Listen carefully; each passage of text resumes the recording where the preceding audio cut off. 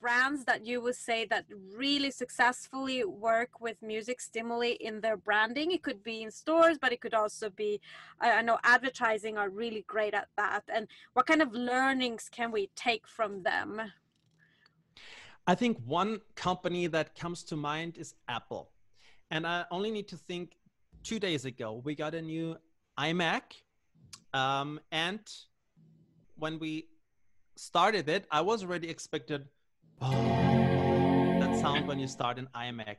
That sound that gives you a good feeling. You feel it works, you're safe, it will be easy, it will be a nice interface, and it will work nicely. And Apple has really this, they did this wonderfully, that there's not even a jingle or music, it's just the sound design of the product is so good. Or if you get an iMessage, you know immediately, it gives you a good feeling, oh, something's happening. And then with Siri, hey Siri, what is blah blah blah, and it gives you this soothing, voice of competence, and you just feel good when you're surrounded with those Apple products. So they're doing really a very good job. Other companies that I can think of is obviously McDonald's. That's really, I mean, they did this for 10, 12 years or so, which is in some ways good because it's so iconic. I think they could do even more to also like enhance the experience at the point of sale.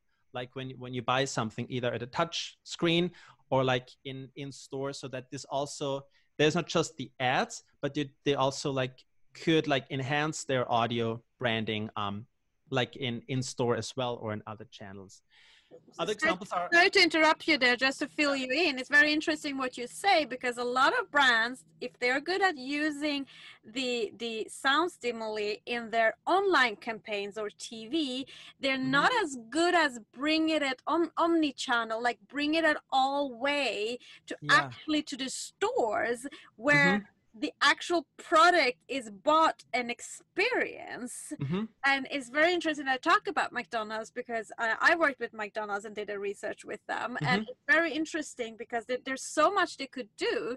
I know a little bit that they do play some South American kind of music during Tex-Mex period of time. And I will always say that it's very interesting that they could do more of that, because they do have sometimes, these toys from a Disney movie, so why don't they play more of those soundtrack of that in the store, so it makes people a little bit remember it and wanting it, because you play with the memory, and when the memory is like and then you see it and you go, I want it.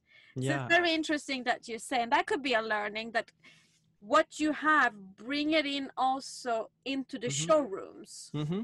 And that is really consistent. So whenever you're at this fast food restaurant or at this AT&T store, they do actually also an excellent job in branding, also like the indoor experience in store, that you like make your customer feel like good at each time they are in contact with your product. MasterCard is also a great example of, they have really very holistic audio identity. So each time you pay with MasterCard, you hear that sound. So they're really taking this very seriously.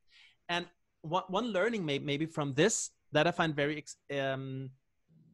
essential, that there's the possibility that you create your own sound and create your own sonic DNA, like the 3 notes or that Intel sound, dun, dun, dun, dun, dun, and basically derive everything else from this DNA, because this is your brand and this is your sonic brand. You shape your culture.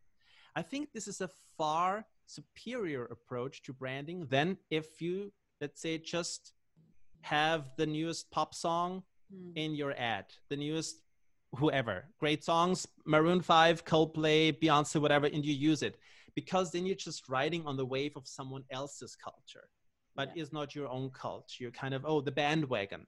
Create your own sound, sonic identity. Maybe just with voice through, voice interfaces are a big deal. But how can you use it? How do you shape your culture, and what is your culture? Some questions to ask.